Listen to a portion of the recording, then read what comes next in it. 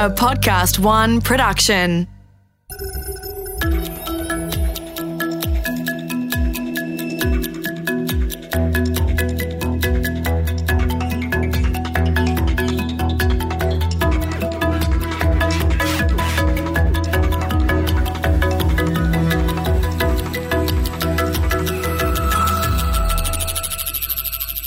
Back in 1999, I had two very good friends who'd moved to Amsterdam. They loved it there. I visited them a few times, and I could see how much they enjoyed the city and the culture.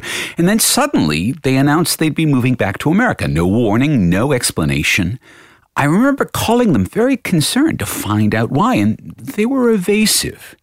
And then just suddenly it clicked. They were pregnant. I asked them. They evaded, but in such a way they'll let me know, yeah, I'd got it right. That moment when it clicked, it left me thinking about the world that their child would be born into, the world of the 21st century. Nothing really focuses the mind on the future as intensely as a newborn. And for me, that evolved into the 50,000 words in my book, The Playful World, How Technology is Transforming Our Imagination. I put myself into the shoes of this child and took a look around at the world where Furbies were talking to them, where Legos could be programmed, where video game consoles could simulate almost anything imaginable.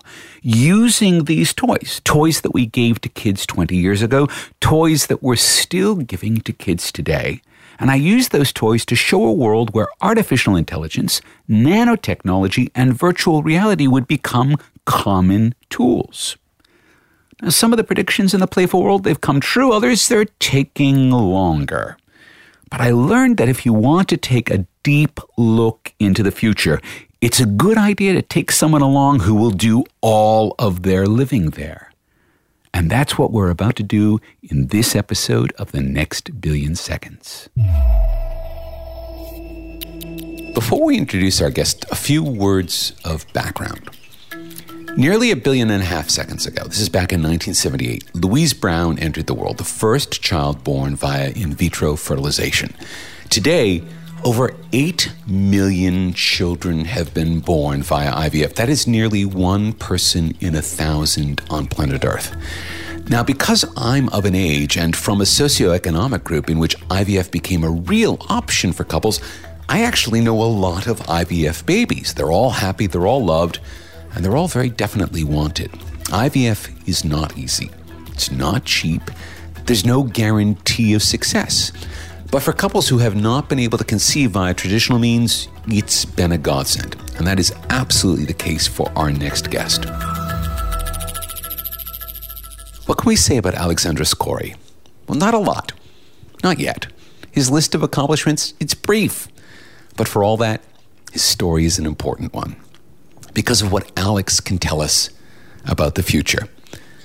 Conceived via IVF, born in the natural way to a 46-year-old mother and a 57-year-old father, Alex is just 6 days old. As we sit down with Alex, we need to have a think about the span of his future. Now, it is entirely reasonable to believe that Alex will live to see the year 2100.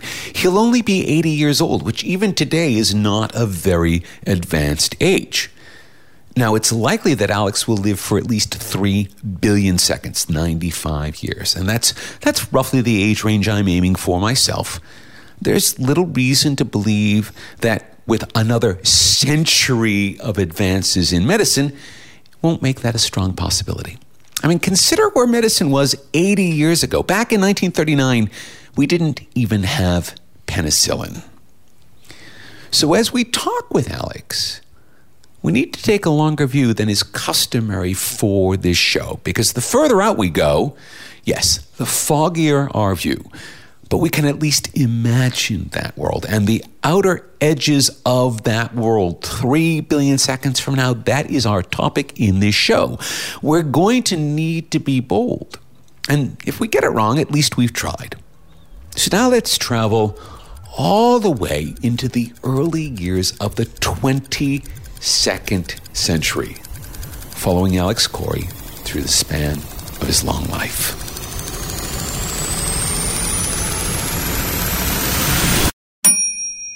The first question And it's the question we always ask now. Is there going to be a planet for Alex? Or have we and his grandparents and his great-parents, have we all had a fantastic party but left the joint trash for him to clean up?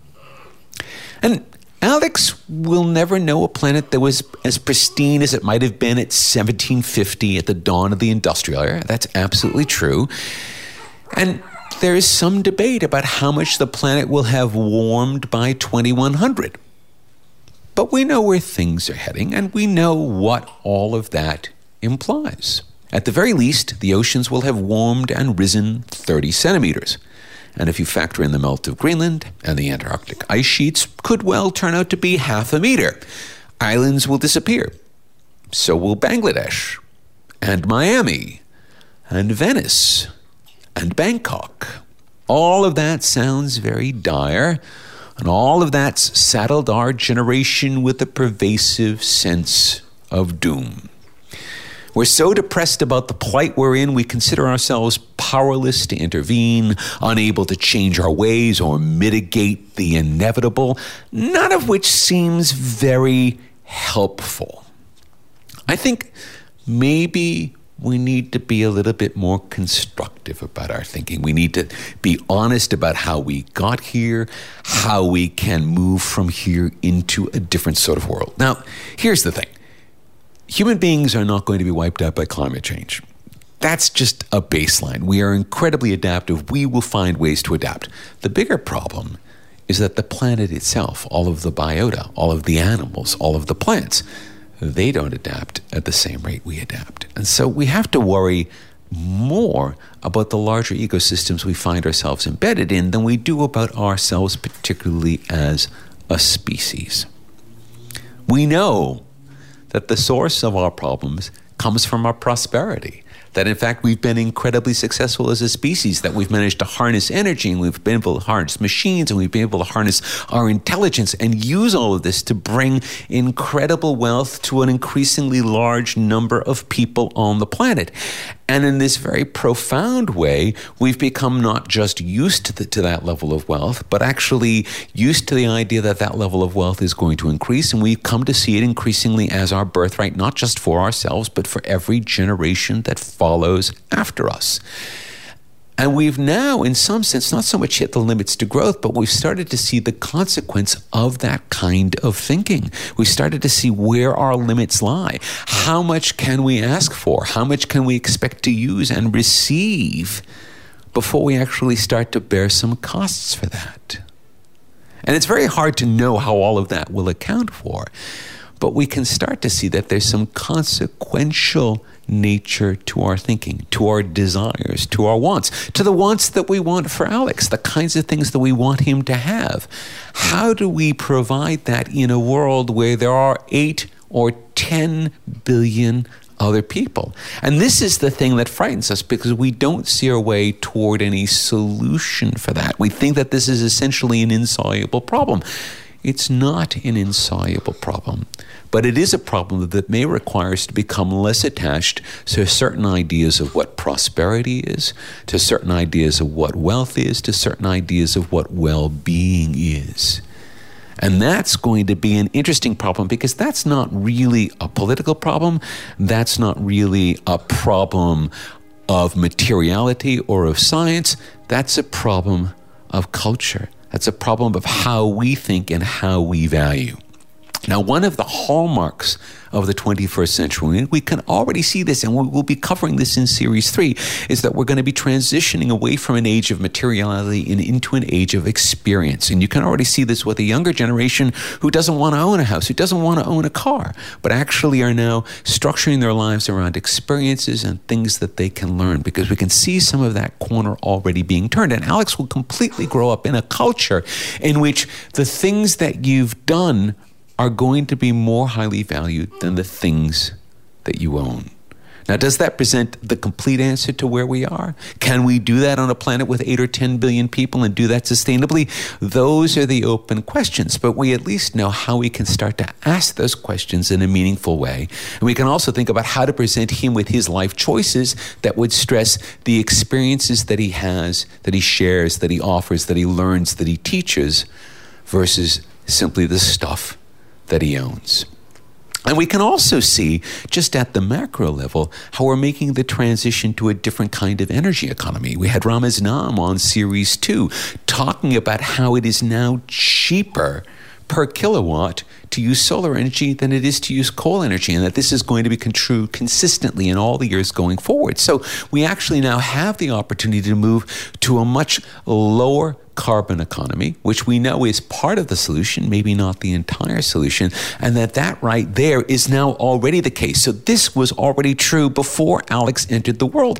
Alex is now always in a world where that kind of power from the sun is a basic part of our experience. And here's Mez talking about it. To give you a context, a new coal-powered or natural gas-powered power plant will produce electricity at 6 or 7 US cents per kilowatt hour, 6 or 7 cents per unit. In Abu Dhabi, with no subsidies, they had a solar deal signed for a 20-year lifetime of this deal at 2.4 cents. So they're basically figuring that if the panels last 30 years, on average, then the cost over that, even if it's higher at the beginning, the cost by the end will average out to being sort of 2.5 cents per kilowatt. Yeah, so a private company is building that facility. And so they've done the math on what's their labor cost to install the panels, what are the panels, the cost of the land, and what's the degradation rate, how fast do they get worse, how much do they have to spend cleaning dust off the panels. And their math said, we can bid at 2.4 cents and make a profit. And there were 4 other bidders that all came in under 3 cents. So 4 different companies bid at less than half the price of a coal power plant. So although we want to dwell on our problems and the intractability of our problems, and although we want to paint a very dire picture for our children's future, in fact, the future is not dire. They will adapt, we will learn, and we will re-emphasize cultural values based on being rather than owning.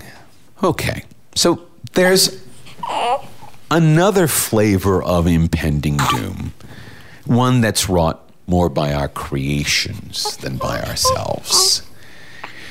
We make movies about our nightmares, about the rise of machines that silently turn on us and wipe us from the earth. It makes for very good melodrama. But is it realistic even in 3 billion seconds?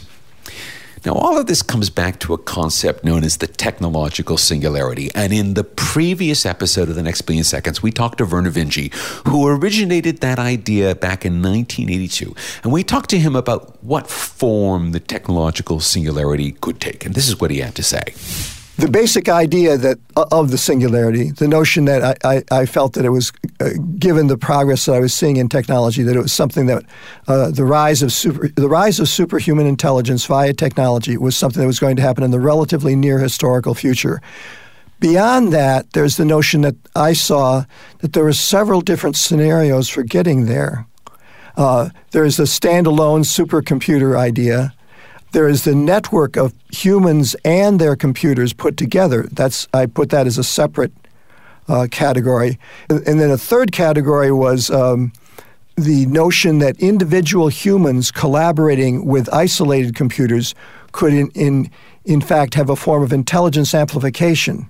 Intelligence augmentation, by the way, is a term for, I think, pretty much the same thing that has been used before. The term I used in the paper was intelligence amplification. Yeah, and Engelbart would have used augmentation. You were using amplification, but they're really two sides of the same coin. Yeah. And the story that I'd written back in 65 or 66 about the chimpanzee fitted with that very well. And it also was attractive to me, and I think a lot of people at the time, as an alternative to being taken over by the robots. Although, let me go through the rest of the list. The next one was biological enhancements of human intelligence. And then one that is not on the bulleted list at the beginning of the paper, but is in the paper, is the notion that embedded computers in network systems could create something that would be very like the notion of animism, where the environment itself wakes up. And we have a word for that nowadays. It's called the Internet of Things. Now, I have to admit, I find the idea of a fully fledged AGI, artificial general intelligence. This means an intelligence that's just in every possible way smarter than us. I find that a very difficult idea to accept in the short term, and even in the medium term of 1 billion seconds. So that's all the way out to 2050. Will we have massively smarter than human machines by 2050? In certain categories, sure. But will we have it as a general thing? I wouldn't guarantee it, because that's a really hard problem. But if we go all the way out, if we look at the early years of the 22nd century, I have to say that is most assuredly going to be a thing. We will have fostered a new kind of intelligence born from us, but not made of the same stuff as us. And it will have capacities that we can't easily understand. Now, that's not to say that they will seem godlike to us, because I don't think it's anywhere near that simple. They will seem remote, they will seem busy with their own affairs, and they may not take that much effort to hide it from mere mortals, that they're off doing other things. But they will be there, and we will learn how to approach them with the appropriate offerings to be granted favors and boons. And I'm using this sort of quasi-religious language here on purpose, because it's the language that we have to talk about things that are so much greater than us. And that's not a perfectly correct language, and it's not meant to be a blasphemous language. We're not conflating the idea of these very powerful entities with the idea of an eternal God. That's not what we mean. It's a metaphor, but it's a metaphor that gives us a handle, a tool that can be used to talk about a world where there are computers that are so much brighter than us that having a conversation with them is effectively, as Werner Vinge put it, like having a conversation with a goldfish. Post-singularity, the people there will be able to undertake with a conversation with you and me perfectly well, from our point of view. From their point of view, it's also perfectly well, except that there's a whole lot they can't say to us. That's why the equivalence with the goldfish is, I think, right. We understand the goldfish pretty well, actually. I think we understand the goldfish as well as the goldfish understands itself.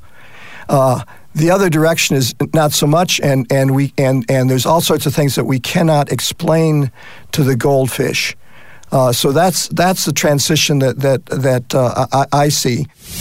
So if we go all the way out to 2200, we know that we're going to have some sort of a relationship, which in terms from the 20th century might almost look kind of sort of like a religious relationship, right?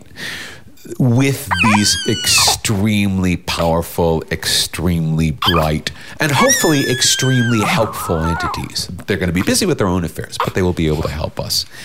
That's going to make Alex's world much more interesting. It's going to have a different flavor, a different texture than this world in 2019, because we're kind of the only game in town in 2019, and by 2100, that's not going to be the case. Now, when we come back, we'll take a look at a frontier in technology that's 4 billion years old, yet evolving rapidly. You're listening to Mark Pesce and Alex Corey on The Next Billion Seconds.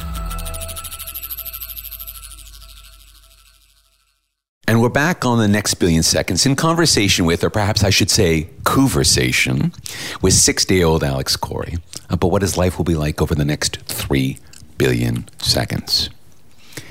Now, there's one topic that we've ignored on this podcast. And yes, I'm painfully aware that we've ignored this topic: biology. Now, it's not intentional. I hope to be creating The Next Billion Seconds for a good long time to come. So I've always thought we'll get to it, because biology is important for a number of reasons. I mean, at its most essential level, biology is the story of us in a way that our tools and our technology is not the story of us. We are biology. To ignore it means ignoring ourselves. And later in Series 3, we'll talk to Dr. Fiona Kerr, who will share with us what our biology can tell us about the way we need to work with our machines and with one another. But that's really only the very tip of what's going on. Just 4 years ago, we saw the very first scientific papers describing precise human gene editing using a technology known as CRISPR. Now, CRISPR on its own is just as important as the discovery of DNA. And it actually completes the story, because where DNA spells out how the cell creates proteins, CRISPR tells the DNA what to spell out. So the two together, DNA and CRISPR, give us precise control of the apparatus within a single cell. And now that we have this fundamental tool for the manipulation of the operation of the cell, we can expect that the cell will become the core building block of the 21st century in much the same way the transistor was the building block of the 20th century. And it's difficult to give such a big transition its due. I mean, it's almost too much for a futurist and perhaps better suited to the pages of a science fiction novel. But we'll give it a try so that Alex can have some sense of what he's looking forward to. First, the biota. That's the entire world of biology. All of it will be carefully analyzed, taken apart, and put back together systematically. Biology differs from mechanical systems in that it tends to operate in wholes rather than in isolation. You need to see whole systems in operation in order to understand how they operate. And we'll do all of that with the more complex animals, of course, including ourselves, of course. But the real benefits of this will come from their application to the world of microorganisms. Most of the biomass on this planet is in microorganisms. The bacteria and the archaea that surround us, that fill the air and the water and the earth and even float around the earth. And we've started more and more to suspect that microorganisms are actually the most significant component in the planet's ecology. Just as we're starting to understand how important our microbiomes in our guts and on our skin are important to us. And in the 22nd century, we will have a far, far clearer idea of how microorganisms create the conditions for life on Earth. And we'll probably have gone a long way to putting that to work for us to help keep the Earth well suited to us. Now that's half of it. And it's a really important half. But it's possibly the less interesting half. More interesting half, at least from Alex's point of view, will be the sorts of things we will be able to do to ourselves with CRISPR. We think of ourselves as biologically fixed. We are as we were when we were born, even if you were only born 6 days ago. We grow, sure we grow, but according to predetermined patterns provided by our genes. Well, that is not going to be true for Alex. Probably long before he gets to my age, Alex will be able to benefit from a range of CRISPR-based treatments that can mutate his genetic characteristics in any desired direction for pretty much any reason. Everything that we think of as being fixed about ourselves, our eye color, our hair color, our skin color, our height, even our sex, all of it is going to be mutable. Will it be continuously mutable? Will we be able to migrate from one point to another point freely? That remains to be seen. But we will be able to swing wildly across a spectrum that we can't even sense now. And all of that means that as Alex grows older, as his genes start accumulating all of the errors associated with age, he'll be able to repair those errors. He should be able to slow his rate of aging dramatically. Now, does that mean that he'll live far longer than us? We don't know that. We can't know that until he or one of his peers in the 22nd century actually does live far longer. We know that right now, it's effectively impossible for a human to live beyond 120 years. Our genes and our bodies simply aren't built for it. But we might be able to reset those things. We might be able to turn the inevitable into the indefinitely deferred. Now, is that immortality? No, not at all. The more we look at aging, the less it looks like a disease and the more it looks like time as it plays out on the physical fabric of our bodies. And you can't stop time. But it could well be that Alex Corey will be less afraid of what time means than his parents are. Just a few days ago, I had my first experience with a set of the Magic Leap augmented reality spectacles. Now, we've talked about them back in Series 2, and it won't be that long until those spectacles and other similar spectacles are widely available. Certainly, long before Alex Corey is even in middle school. So what's that going to mean? Well, you've certainly discussed the potential dangers of augmented reality in the show back in Series 2 across the 2 episodes of The Last Days of Reality. Because there's a real question when your view of the world is so closely linked with any organization, such as Facebook, that's modifying your view of the world toward their ends. That is not really a world that any of us want to live in. So why is augmented reality such a big deal for Facebook? They say it so it can help them on their mission to help the world share even better. They might even believe that. But there's another side to augmented reality, something we shouldn't overlook. In order to work, augmented reality has to be really aware of the world around you. It has to scan where you are. It has to scan the walls, the floor, the tables, the people. It has to know where all of it is so that when it adds something, it does it in a way that doesn't look weird. That means augmented reality is the best surveillance technology we've ever come up with. It's not just a camera recording an image and sending it off somewhere. It's actually aware of where you are and what's around you all of the time that you're using it. That kind of data is necessary for augmented reality. That kind of data is a goldmine for a company that monetizes everything it can learn about you. A company like Facebook. Facebook wants augmented reality because it helps them to know even more about their users, know where they are, what they're doing, who they're doing it with, what's going on around them. All of that has to be provided to Facebook in order for Facebook to deliver the kinds of augmented reality experiences it's now building. So is this a tool for sharing, or is this a clever way for Facebook to gather data on users who are becoming more afraid about the amount of data they're handing over to Facebook? Possibly it's a bit of both. We already know that Facebook uses its artificial intelligence profiling to measure user moods. And they will certainly use the data gathered from augmented reality to improve those measurements. But Facebook might go beyond that. They might be tempted to use augmented reality to manipulate the mood of their users. Put on a pair of augmented reality spectacles from Facebook and presto, your feed has come to life in the world around you. You'll see just what Facebook wants you to see to keep you engaged and wearing those spectacles. Just as they've done with the feed on your smartphone. They'll make it irresistible. Facebook is very good at that. And when it becomes irresistible, the real world, well, that will lose some of its savor.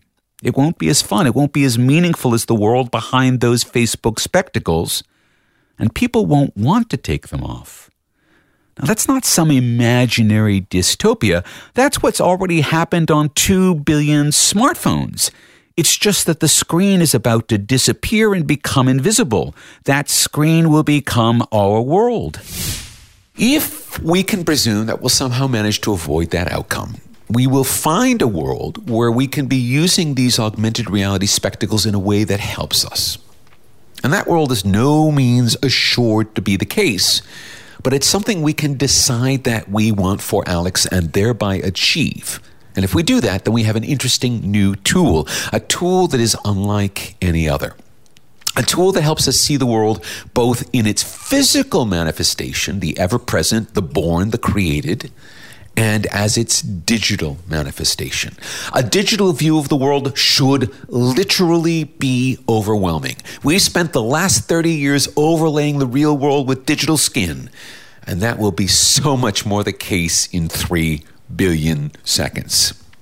And it will be necessary to see this view, though any attempt to do so is effectively going to be blinding. It's going to be unthinkable complexity.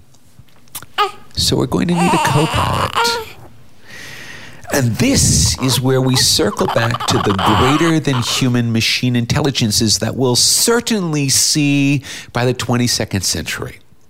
They will provide guidance. They will provide the filtering that we will need. They will become the indispensable companions in a world of unthinkable complexity, clarifying and in some senses simplifying our view of the world. This comes back to the idea that Werner Vinci introduced about us as goldfish, and we're going to need to have things expressed in simple goldfishian terms because the world is going to be rich and complex and intelligent beyond our simple capacity.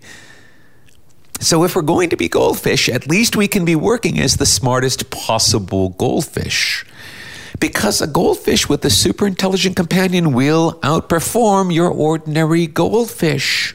And that's the way things will go for Alex Corey. It's not likely that he's going to think of himself as a goldfish any more than a man who uses a forklift thinks of himself as weak. It's just that there are human limits. And where we want to transcend those limits, that's where we use tools.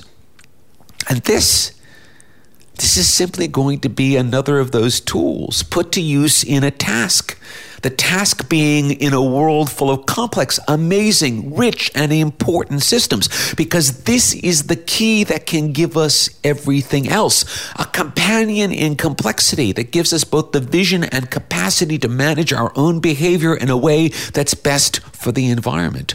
A companion in complexity that gives us the link we need to machine intelligences that are far beyond our ability to understand them. A companion in complexity that helps us work with the richly complex biota of the planet and helps us to understand how best to modify ourselves for wellness and for longevity. And this, in the end, is why I remain furiously optimistic about the 22nd century world, even as we're only barely into the 21st.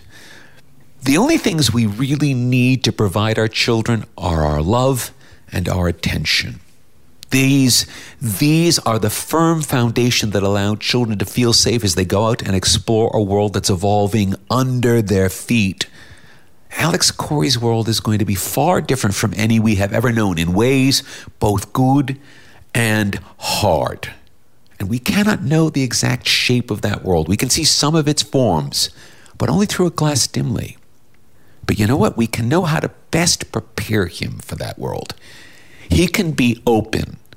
He can be ready to learn. He can be filled with optimism and energy and hope. He can bring all of that to a world that will need it from all of us. And our job right now is to provide the example of ourselves, to be open today, to be ready to learn today, to be filled with optimism and energy and hope, even when that seems almost impossibly difficult. Because so much of this is in our own heads, and we have to face our own fears and our own demons and our own failures and love them. If we can do that, we can give Alexandros Corey the example he needs so he can find his own way through the next 3 billion seconds. Nothing focuses the mind on the future like a newborn. Alexandros' parents are a professional historian and a political scientist. So while I sat there next to Alex, I was always aware that as far as they're concerned, there are other stories that we can tell about the future, stories that draw from our past. We can never be free of what's gone before. History is almost a kind of inertia that keeps us moving on our established course. For as much as we might like to believe that the future will be different for a generation that will live to see the 22nd century, we all know that technology is not an answer. The utopias that it promises, they never really deliver. And we looked at that in detail in Series 2 in our conversation with Eric Davis. So although I could paint a picture where we somehow make it through the challenges of climate change and find a new relationship to machine intelligences that leaves us more or less intact and human, and perhaps smarter and possibly even wiser, well, history says never really goes according to plan. We're human and we regularly fall short of our dreams. History also teaches that those failures are often more important and more meaningful than our successes. Alex Corey will find his own path across the next 3 billion seconds, and I hope we can do our best to help him on his journey. Now, has our conversation got you to thinking about the deep future and the world of today's newborns? If so, we'd like to hear from you. Drop by our website, leave us a message on Twitter or on LinkedIn. We want to bring that future home to you. Our next episode is the second in our new series all about the future of automobiles, the next billion cars. We're diving into the deep end with an exploration of autonomous vehicles, self-driving cars. Are they really just around the corner, or, as the mirror says, are objects further away than they appear? That's the next billion cars coming up on our next episode. On the episode after that, we'll be back with the next billion seconds and a voyage through the future of entertainment. Then we'll drop another episode of the next billion cars, all about electric vehicles. We've got great shows coming. You'll want to be here to listen. I'd very much like to thank my great friends for their generous permission to let their son Alexandros appear on this show. The Next Billion Seconds was written and presented by Mark Pesce, created in collaboration with Podcast One Australia. Producer Alex Mitchell and sound production Darcy Thompson. For more episodes, go to podcastone.com.au, download the Podcast One app, or search The Next Billion Seconds on Apple Podcasts. This is Mark Pesce, thanking you for listening.